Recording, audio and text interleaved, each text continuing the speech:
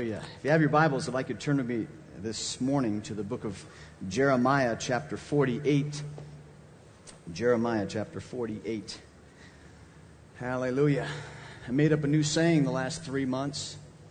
Man had no greater fear than Friday morning of conference.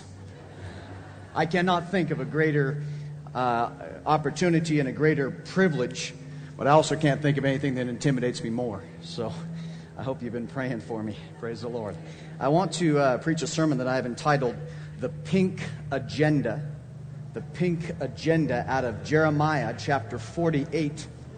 And I want to tell you how I came to preach about this was we have two large outreaches in San Diego County for the San Diego churches during the summer, and we do this at a park.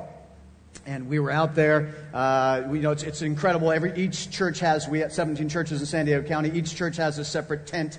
And, it's like the tribes of Naphtali, and the tribes of Joseph, and all of these tents are out there. And we outreach, witness, and play bands and things. But as we were leaving, there was another church there that began this, what they called an outreach.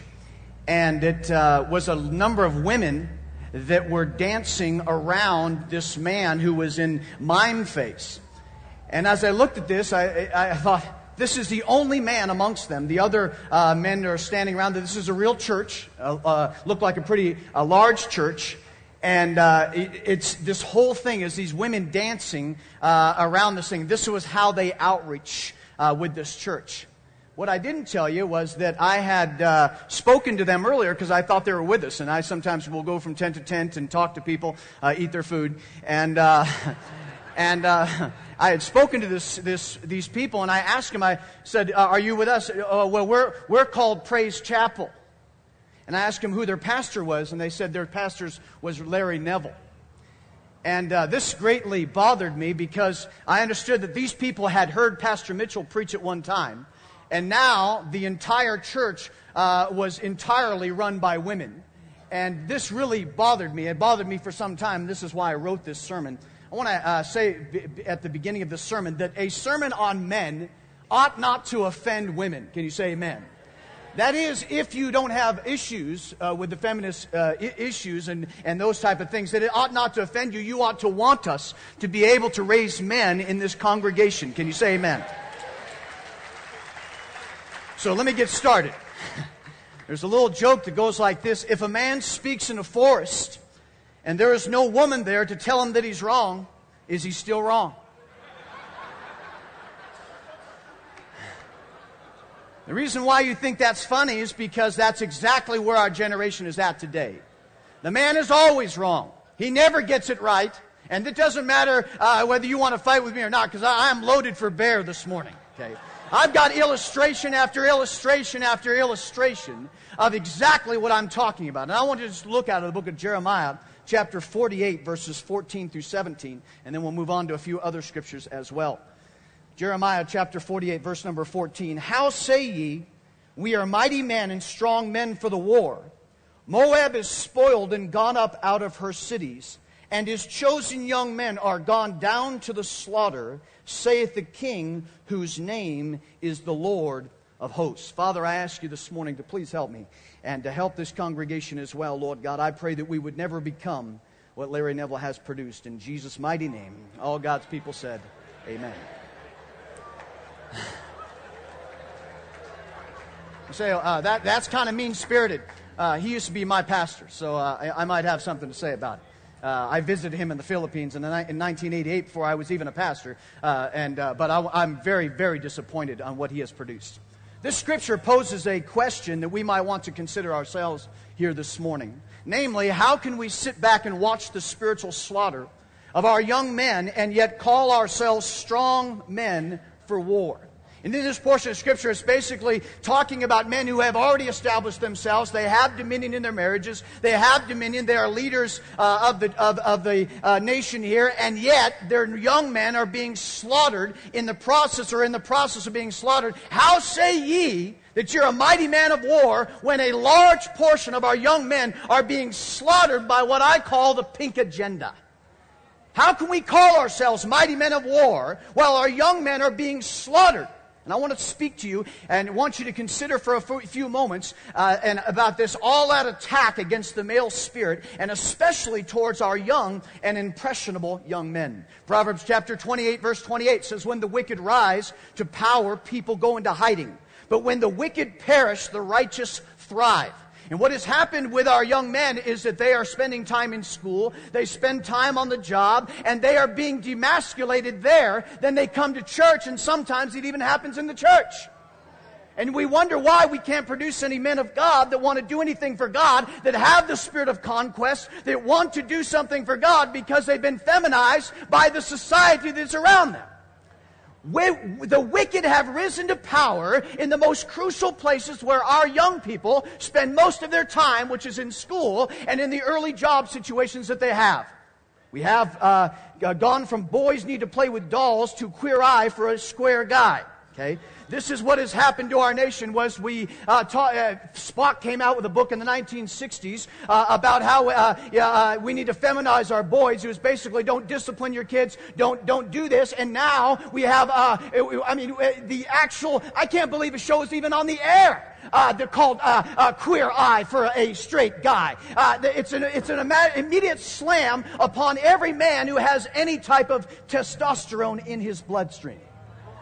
The wicked have risen to power, and our young men have been the worst affected, and it has stolen their glory. Matthew Henry puts it this way: good men abscond, despairing to do good, and fearing to be ill-treated. They abscond and will not do what they're supposed to do as men because they're fearful. And this is speaking not just about regular men, but also, or especially about godly men. The enemy of our cause knows this, and this is why he has raised the wicked where our young spend most of their time, in school, in work, and in these different areas. There's an organization called the EEOC. It's the Equal Employment Opportunity Corporation. This organization is doing nothing but trying to demasculate men. Men can't have an opinion on their job about homosexuality. They get fired. And I've got illustrations of people in my church that have been fired simply because they made one statement and they were taken in the office and fired because they were against homosexuality. I want to talk to you first of all about the power of shame. The power of shame. This works both for the good and for the bad. If you look up shamed in the dictionary, it means to force by causing one to feel guilty. And I want especially the young men to listen to me, because this is what's going on in your life. And I'm going to get to a scripture in just a moment, that the older men are supposed to be trying to help you to live for God and trying to figure out what is happening to you. You don't even know what's happening to you. This is why you're wearing girl jeans.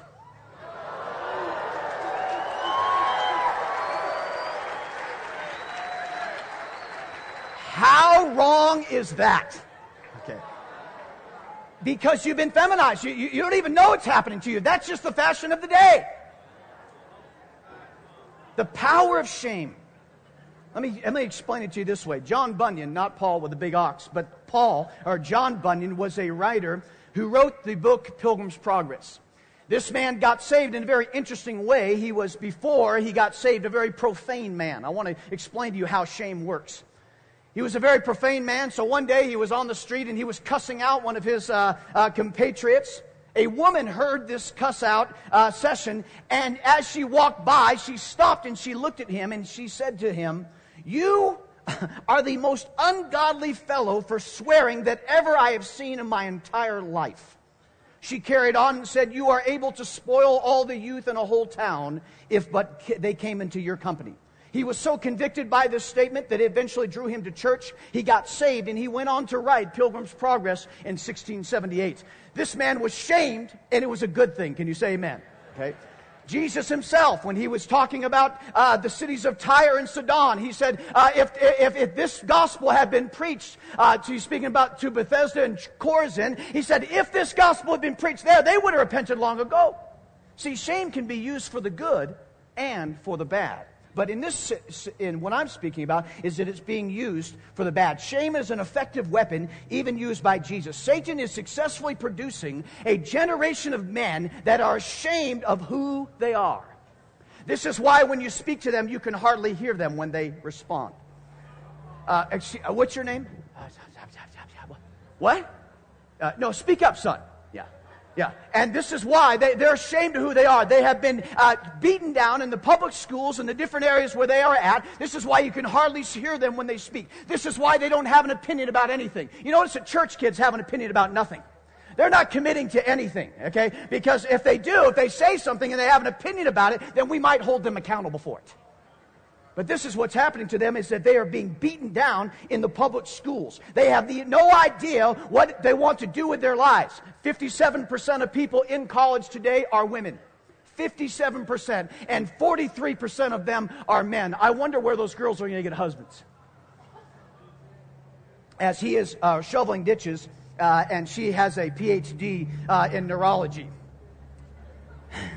Galatians chapter 3, verse 1 says, "O foolish Galatians, who has bewitched you that you should not obey the truth?"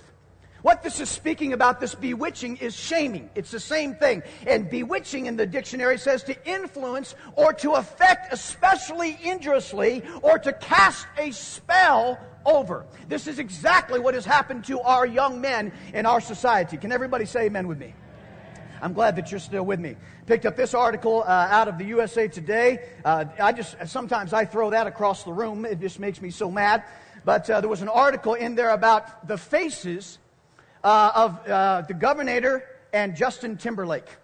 And this article was about the way that people perceive these two individuals by the looks on their faces. It's become unpopular to be a male in this generation. Unpopular to be a male. And this article is about how it says, no saving faces, masculine features can be threatening. And it goes on to talk about his strong brow and his strong chin. But they like Justin Timberlake with his finger pushed up with his chin. He doesn't have a chin. Okay? And this is what women are looking for in their men now. They want a weak man. They're looking for a weak man. I've even seen this in some of our young ladies that are looking for husbands. They want somebody who's not a real man, somebody who won't cause them any trouble. I'll tell you this, he's also going to be worthless, by the way. Because he doesn't have any testosterone in his blood, and that's unfortunate, and this is what's happening. This is why he's not going to cause any trouble, but he's also not going to cause any good. They're shamed everywhere they go. Shamed in the press. Shamed absolutely everywhere. You probably can't see this, but this was an article about in Mexico where they're dressing their boys up to be girls. That's a girl, right? That's a boy right there. If you can see that. Some of you, that's for the video. You got that right there? Okay, great. That's a boy. But let me read to you what it says. In Yucatan, Mexico, daughters are more valuable than sons. So mothers are encouraging their boys to become girls. And they have a celebration every 4 days. They're celebrating something down there, is what they say. And they become popular decorators for everybody else. And it's become very, very popular. And they're not just homosexuals, but these are women that are trying to feminize their boys because it gets them further along in the economic status of things. So, oh, Pastor, don't go there. Oh, I will. I shall. You know, Hillary's slogan for running for president is, it takes a woman to clean up the house. That's her whole slogan. That she's going to say, we're going to clean up the thing that the men did. Because that sells. That's popular. That's just how, and that it's a very good advertisement. If I was her press agent, I'd be doing the same thing because it's unpopular to be male. You don't believe that? Read the advertisements nonstop. Here's another one right here. The faces of America's unions: male, pale, and stale. How long? Where have we gotten in our society today that you could actually use their maleness as an advertising against them? But that's exactly where we've gotten to in our society. It doesn't matter. I've got article after article. This article here was another article trying to shame fathers into being concerned about their purity of their daughters. I mean, this article is written by an uncovered lesbian. And I say, well, basically she's saying, leave them to us. Leave your daughters to us, is what she's saying. And she's trying to shame men out of being fathers because it's talking about these chastity balls that some of the churches are doing and these type of things. It's become incredibly unpopular to be male. Those who won't be ashamed of their maleness will eventually join what is called the ghetto nation. This ghetto nation is not just black. I have an article that says it's not just a black thing. It's become a brown and a white thing. These are the white people with all their tattoos up to their necks that will never get a job. Thank you very much. He'll be working at Circle K for the rest of his life. He's tatted out, like somehow this is a tremendous thing. The ghetto nation is surrounding us. And so you have males that won't be shamed who say, well, at least I'll just go join the ghetto nation where at least I can cuss and fight like the rest of real men do. Cora Daniels wrote in her book of that same title that it celebrates the worst in human nature. But men that will not be shamed choose this because at least they can fight and cuss and don't have to become little girls. Can you say amen? You say, well, Pastor, that's so sexist of you. You'll only say that until you have a son. I said, I had 3 daughters. I've got 3 daughters, so I am a father of daughters. And I love my daughters, and I love my wife. But that doesn't negate what's happening to our young boys. It doesn't negate what's happening to our young boys. And then I had a son while we were in South Africa. And I want to tell you, your perspective changes. And there's many mothers here that are saying, Pastor, just preach it. I thank God that you're saying something about this.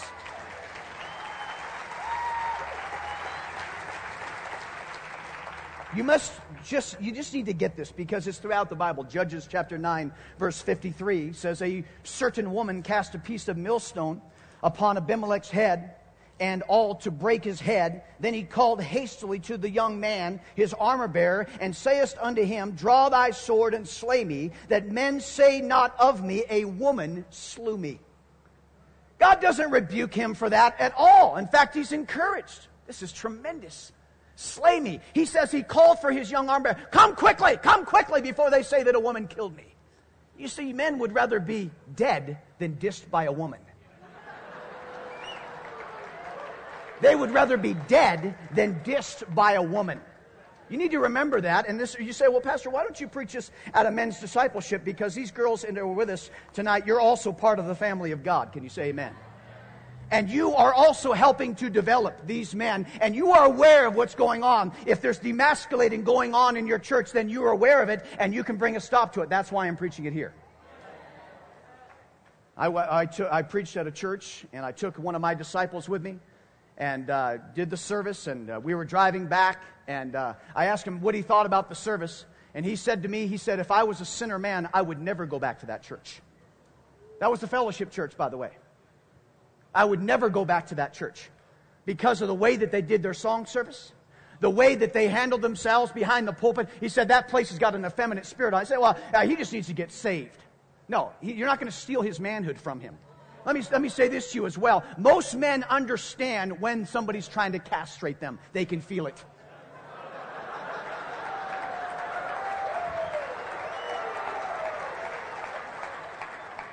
Something's tugging, and they understand it. And so that's why they go to some of these churches, and it's like, get me out of here! We went and visited a few churches when we were just getting started in South Africa, and I want to tell you, man, I couldn't wait to get out of there. I couldn't wait because I could feel the dissing. I could feel the animosity against the male spirit. I said, get me out of here, honey. And we never went back. So I just gave up and just started my church. I was trying to give it a little bit of time, but I had to get started so I could build a place where men could feel comfortable. Shamed in church. It's been a slow process, but somehow the church also has become anti-male. There was a saying amongst the Irish Catholics of Boston that went like this: the church is for little old ladies of both sexes. Let that sink in just for a moment. The church is for little old ladies of both sexes. It became womanly to go to church and manly to stay away from church. And this is what Pastor Mitchell discovered. This is why he was excited last night when he was talking about those men in Moscow. If you have a feminist spirit, you remember that because it struck you that it wasn't right. What about the women? We understand. We love our women. I have respect for women. You want to talk about respect for women? There's more respect in this tent today than there is in all of Prescott, Arizona for women.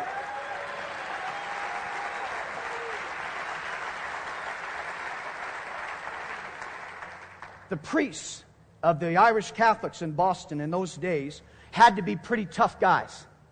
And the reason why was because they were all Catholics, but they would drink on Friday and Saturday, spend all of their money on those things. Then they would all go to church on Sunday. The pastor would be there, and the wife would go over and talk to the pastor and explain that Mr. Caldwell had been in trouble again. That he had drunken the entire salary on Friday and Saturday. And so he would normally get a visit on Monday night, and that pastor had to be tough because sometimes he had to beat up the man that was there. So these Irish Catholic, these priests, that's why you see them, they're kind of burly, is that they would show up, and sometimes they'd have to give that husband a thrashing. You say, well, that's the way it was. Okay? And these Irish, and that's why, another reason why the church became for little old women of both sexes, because it was the pastor and the woman against the man. Okay? And God help you, sister, if you're going to your pastor every single service to complain about the man that God gave you. Yeah, that God gave you. You remember that, right? Given to you. It became the pastor and the wife against the man phenomenon. Somehow the church attendance became womanly, and thus men stayed away at their own peril, but they stayed away nonetheless. They say the statistics, and I don't know if I have these right or not, but 70% of Muslims are male, 60% of Jews are male, or at least that are participating in the religion, and 35% of Christians are male. In some Pentecostal circles, it's become 80% women and 20% men. You see, the reason why that is because this thing started early with Pentecostals. Can everybody say amen? This thing started early with Pentecostals, and yet it's creeping into the entire church. Let me give you an example of how the church worships at the altar of the maternal. A young girl gets saved, and she's living for God, and some of the older sisters in the church, they come and sidle up next to her, give her a note, tell her that she's done a good thing. They encourage her. They make phone calls. They're there to support her, which women should do. This is a tremendous thing that they're doing, and they should be praised for it. Can everybody say amen? They're exhibiting the fruits of the Spirit, which are mentioned in Galatians 5:22. But the fruit of the Spirit is love, joy, peace, long-suffering, kindness, goodness, faithfulness, gentleness, self-control. Against such there is no law. And so they're exhibiting the right things. They're doing the right things. James 3:18 says, and the fruit of the righteousness is sown in peace of them that make peace. But see, men read those scriptures and they say, I can never add up. I can never be like that, because if to be a woman is to be a Christian. It's like their very natures are Christian. This is where Mary worship came from, is that they didn't get as much trouble as males, and so because of that, they were better people. How can a man ever add up here? Let me explain to you how he can add up here.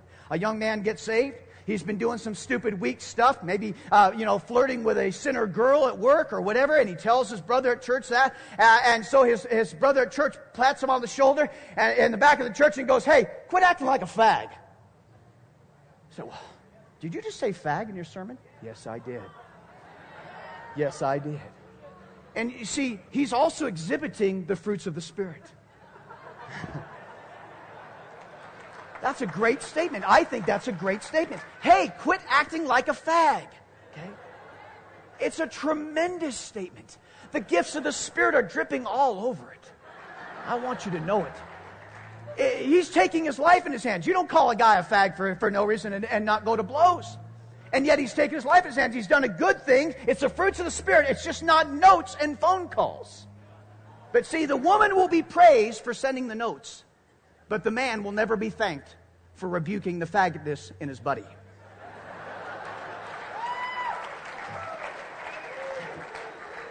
We have come to the point where we worship at that which is womanly and despise that which is manly. Men see this in the Church of Jesus Christ, and this is why they stay away in mass. I know we got a shout out when they named a drink after us, Who's Your Daddy? But basically, it's an anti-male spirit in the generation that you and I live in. This is the same thing that women don't see, that men need other men to sort them out and make them right with God.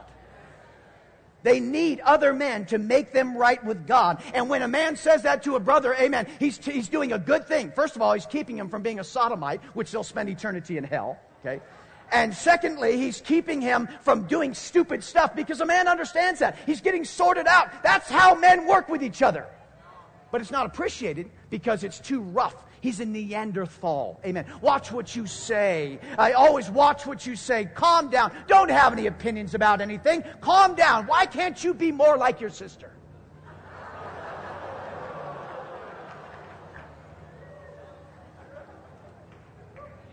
Why do we have National Take Your Daughter to Work Day?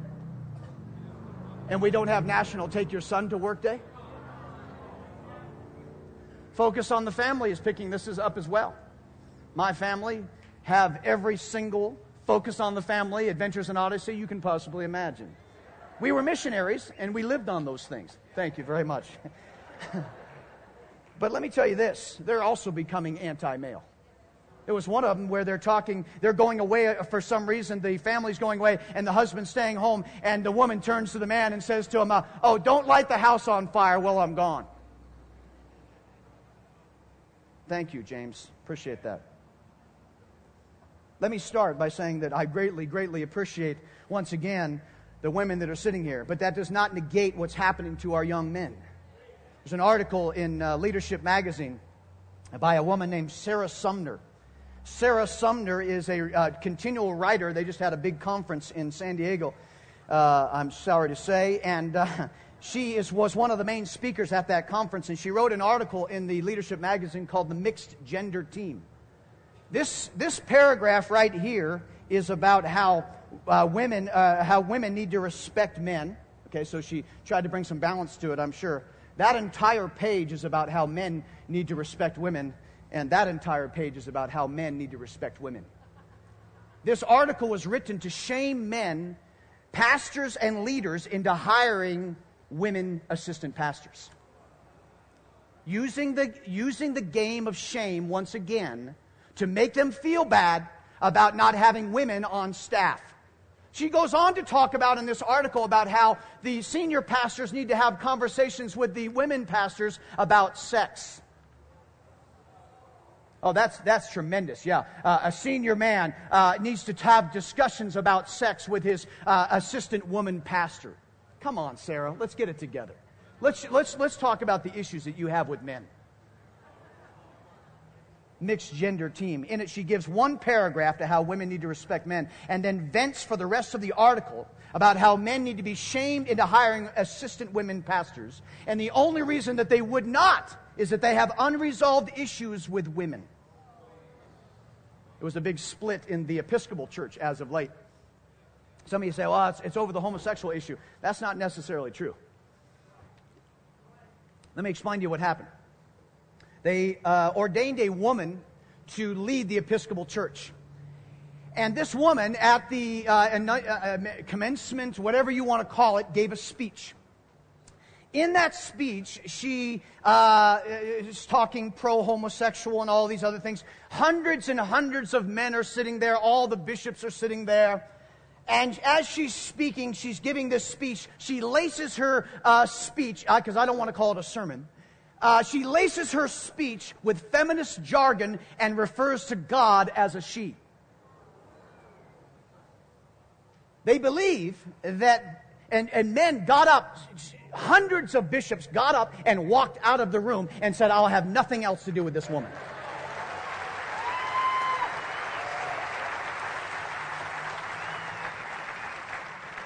They believe that she did this on purpose to upset the men bishops that were sitting there. Contrast that to the woman responsible for John Bunyan's salvation. You see, shame it can be a good thing. Shame on you for the things that you're doing, and you should not be doing those things. And so he went and got saved because he was ashamed of what he had done. I want to talk to you lastly this morning about, and especially to our fathers and our pastors, about stopping this slaughter of our choice young men. The church as a whole has failed to see this anti-male spirit was creeping into the church and destroying its men. This is why you have the saying, the church is for little old ladies of both sexes. But they finally came around a few years ago, and they started an organization called Promise Keepers. Promise Keepers started off and looked pretty good, even to some of us that were reading about it. Wow, praise the Lord, this is good. They're getting together. And it turned into a hug fest. I don't know what happened. Originally they had a coach, a football coach, that started it, and it seemed to be pretty male at that time, but then they got people into sharing their feelings. You know, men just aren't as good at sharing their feelings. They just struggle with those issues. Once again, then they got some male leaders who began to shame the men if they wouldn't share their feelings and confess everything that they've ever done and open themselves up a door unto another man that should not be opened. They started a church in Florida called the Church for Men. They wrote a few books about it, and it was mentioned in a few different places. But basically, the church has missed completely this issue, and it's really, really hurting the Church of Jesus Christ. This is why churches are full of women, and there are almost no men there. Believe me, your men that are sitting with you, they're here today because there's men behind the pulpit. And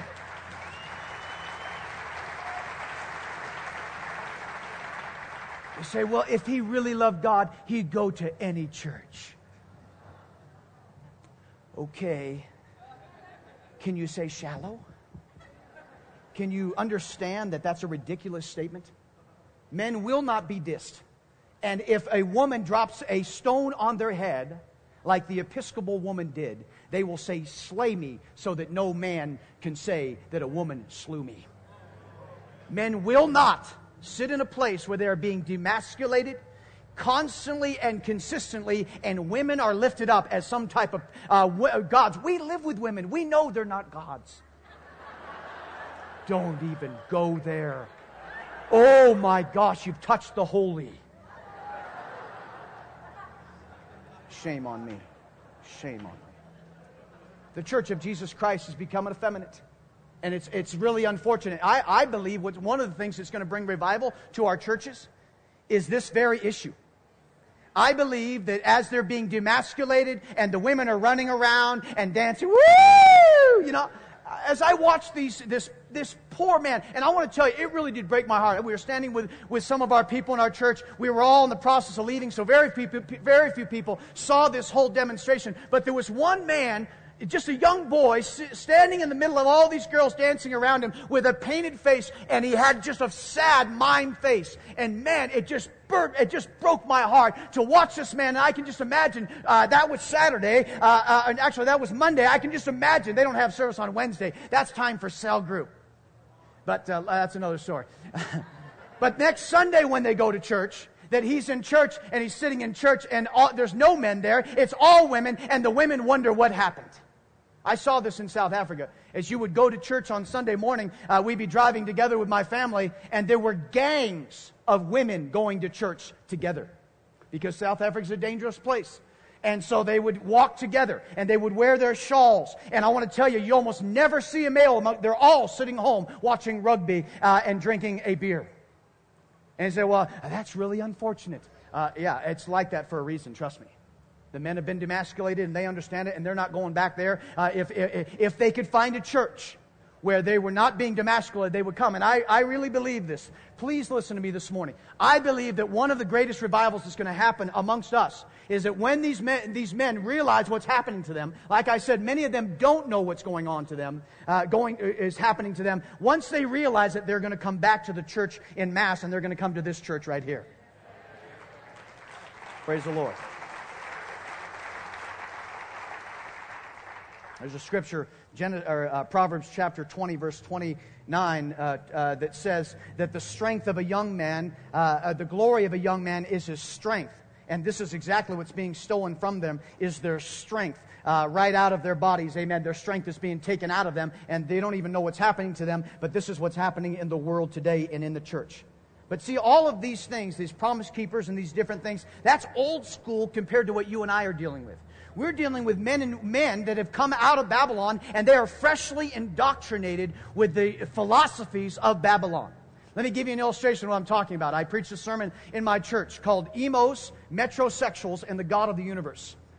That sermon upset some people, but it wasn't the females that were upset, it was some of the men. Emos, metrosexuals, and the God of the universe. You know, when I went to South Africa, there was no such thing as an emo. Emos are something that have come around just as of late, as men are being shamed out of their maleness. You know, emos are really players in disguise. Because they're not, most of these emos, they're not homosexuals. Oh, they're just faggots and it's the spirit of the world. You know what? Less than 1% of the population are faggots. But see, these men understand, they're smart, they're not stupid. They realize that it's unpopular to be male. But so they say, if I can just erase everything male about me, then I can get in amongst my favorite subject, which are young women. They're players in disguise. They want the same thing that every other young man wants. And they found a way to do it by acting like a woman.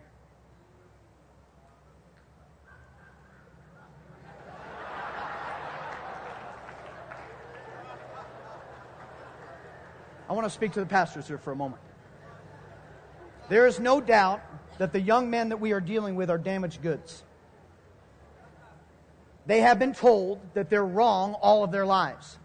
And they have been shamed out of their maleness. This is why they speak so softly. This is why they get offended so easily. They're called snags. Sensitive New Age guys.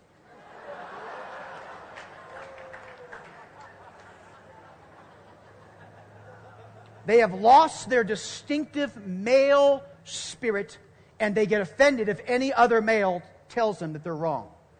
Many pastors make the mistake right here of neglecting these young men and say, I'll just wait for them to figure out what time it is. But sometimes they will never figure out what time it is. Some are just waiting for a new group to come into the church. But the fact of the matter is, we've heard it this week, you've got to work with what God has given you. So I want to give you a few pointers here. Rather than complain about the quality of the raw material, you must develop what is already in your church. You prayed for men, God gave you men, and then you said, send me others. I don't like the ones that you gave me. They're too effeminate. They're too easily offended. These ones don't speak up. They've lost their male spirit. You need to learn how to work with these men because who knows? The group that could come in after them could be worse. Just a thought. Just thought I'd throw that out. Rather than complain about the quality of the raw material, you better start working with what you have already got. A few corrective measures. First of all, be wise in your counseling. Don't assume that he is always wrong. Sometimes, I'll even tell a woman in marriage counseling, I think you are unknowingly trying to over-domesticate your husband. Over-domesticate your husband. Secondly, you need to quit painting your buildings pink.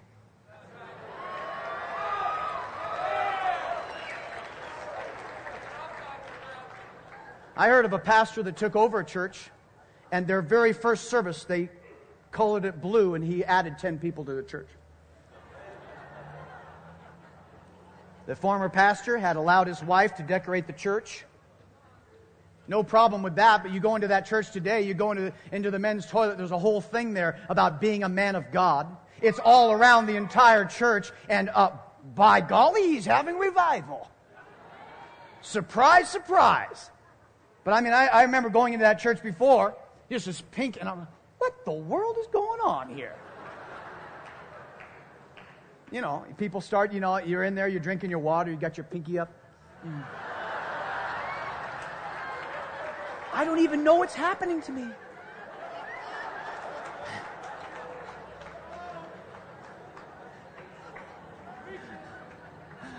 Quit painting your buildings pink, man. It's all right. Women are wonderful. They're great. Let them paint the house pink, but don't let them paint the church pink.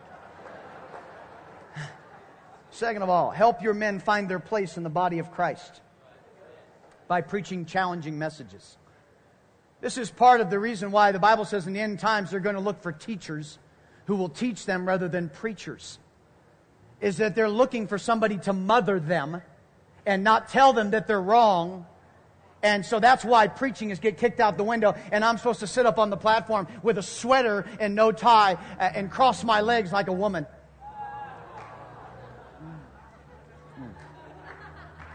And then I'm supposed to teach, and then I'm going to put it on the internet and sell it. What a bunch of weak generation that we're dealing with.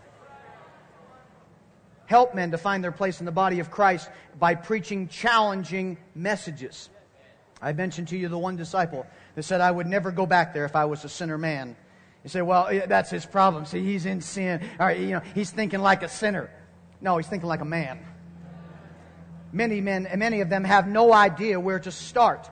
The older men in the Old Testament and the New Testament, as a young 13-year-old boy would walk up to the podium to read from the Torah, there was an older man that was standing there, and he would hand him the Torah, and the younger man would see him at 13 years old, and he would say, thank you, sir. And then he would read from the Torah as he did so. That is part of your responsibility, gray-haired man, 52-year-old old man. Okay. Is to help these young men find their place in the body of Christ. Many of these men have no idea where to start in the body of Christ, and you're telling me I'm waiting for them to figure it out. I'm waiting for them to figure it out. Hey, quit waiting and start using what God has already given you. Thirdly, don't shame your men because they have anger. Redirect their anger. Ephesians chapter 4, verse 26 says, be angry and sin not. Let not the sun go down on your wrath. I could preach a whole sermon just on the benefits of anger right here, right now. It is a tremendous blessing. Can all the men say, glory? Yes. Anger is a tremendous attribute. Somebody has said, no man can truly be good unless he knows how to be angry. You cannot truly be a good man unless you know how to get angry, first of all, at yourself. Second of all, at what the devil's doing to you. Thirdly, of what the devil's doing to other people. Okay? But somehow we want to domesticate our men so they have no anger. Effeminate, no anger whatsoever. That's completely unallowed. I had a man a while back that punched somebody on an outreach.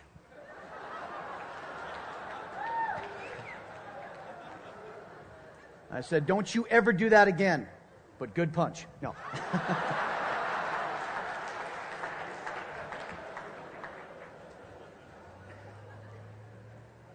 Redirect their anger.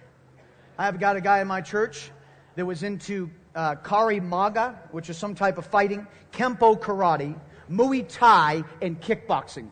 You know, this isn't the type of guy that you want to get in trouble with. Yeah, Jose told us to be like, no. Did you like it? That was my favorite phrase from Jose's sermon. Yeah. Pull you out of the car and teach you a lesson. Go, did you enjoy that? I got more where that came from.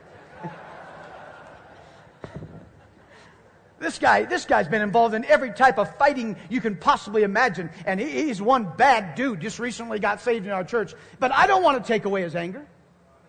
That anger's good. Just redirect it towards the devil and toward what the devil's doing in your life. Yeah, you can say amen. Redirect that so that he can become a man of God rather than take all of that anger out of him. Teach them that it's an honor to be a man of God in this generation. On July 14th of 1852, one of the worst naval disasters occurred off the coast of South Africa. Her Majesty's ship, the Birkenhead, struck a rock shelf and began to sink quickly. The Birkenhead, listen to the story, because this is a powerful story. The Birkenhead was carrying the 78th Highlanders Regiment. These were Scottish warriors who had distinguished themselves in every conflict from the Napoleonic Wars to the Crimea. Also on board with these were their wives and children. It became apparent that the foundering ship was going to sink. There were very few lifeboats aboard. This is a true story. Nevertheless, calm prevailed. Orders were given to place all the women and children in the few lifeboats. There was just enough room for them. The men lined up on the deck, and they began to sing Christian hymns. And there was only these men lined up in perfect military formation on the deck of their Piper band played, singing Christian hymns. These Scottish stalwarts went down into the South Atlantic with all of its sharks. No man, listen to this, no man attempted to swim to the heavily laden boats. They realized that this would destabilize those boats, risking the lives of the women and the children. The Birkenhead sank in 20 minutes. Not one woman or child was lost, and not one man survived. Not one man survived. Now, I'm telling that to a young man in this generation, and they're going to ask me a question. Were they mentally ill? Why didn't they sink to the boat? Why didn't they swim over the boats and put their hand on the boat and just try to survive? And these sharks are swimming around them. Why didn't they do that? Because they were taught an issue called chivalry. I know I know you know what emo means, but here's a new word: chivalry. Chivalry. The soldiers and sailors of the Birkenhead exercised Christian chivalry. And in times of crisis, men must rise to the occasion, and that occasion is today. The incident was so impressed a young poet named Rudyard Kipling that he wrote a poem for these men that went like this. So they stood and was still to the Birkenhead drill, soldier and sailor too. To be courageous thereafter in the nation of England was to do the Birkenhead drill. This is being a man of God, not running around naked so people won't wear fur.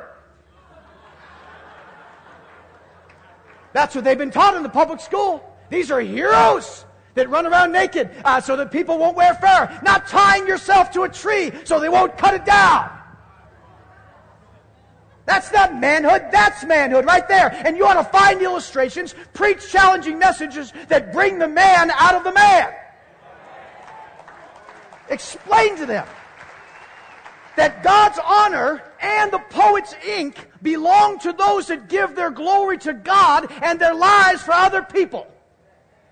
The poet's ink and the honor of God belongs to those who give their lives for other people. Revelations chapter 4, verse number 11 says, Thou art worthy, O Lord, to receive glory and honor and power, for Thou hast created all things, for Thy pleasure they are and were created. I thought about that as I was reading that. And I said, if a man has no glory, which is his strength, how can he give anything to God? How can he give his glory to God if he has no glory? If the strength has been sucked out of him by the feminist jargon of our day. Explain to them that there were industry giants in England in those days who at that time had given themselves to their careers, but no poem was ever written for them. But it was written for these soldiers who gave their life for other people. God doesn't have the same opinion as the world does when He speaks about men. In fact, in 2 Samuel it says, Be of good courage, and let us play the men for our people and for the cities of our God.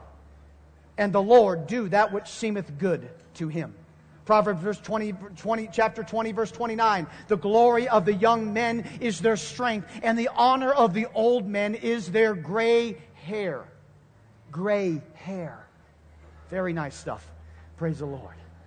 You know, and as I was reading that, I began to study about the strength of the young man and the glory of the old man. You know, part of the wisdom of getting older is helping the younger man figure out what's going on to them. That's part of my job as an older man. As I'm getting, I know I don't look that old, but I'm getting older. I'm not 52, but I'm moving that way. Is trying to help these young men figure out what's going on, what's happening to me. That's what's happening to you. You're being shamed out of your maleness. Convince them that if they allow this age to steal their glory, they will have nothing to offer God. I want to give one last word to the young men that are sitting here. Judge the lie. Judge the lie. And do not allow. I was speaking to Terry Haynes. We did the Northwest Conference, and he was telling me that he was in the Starbucks or some coffee shop. I'm sorry, they don't have Starbucks in Carbondale. But he was in a coffee shop, old school coffee shop, I believe. And he was with some of his guys, and they were having a conversation about things, and they were being men and talking about manly issues. And some older man walked up to Terry Haynes and said, Sir, I don't know who you are, but this is the first time I've heard men speak like men without using cuss words. I'm inspired. Thank you, sir, for having that conversation today.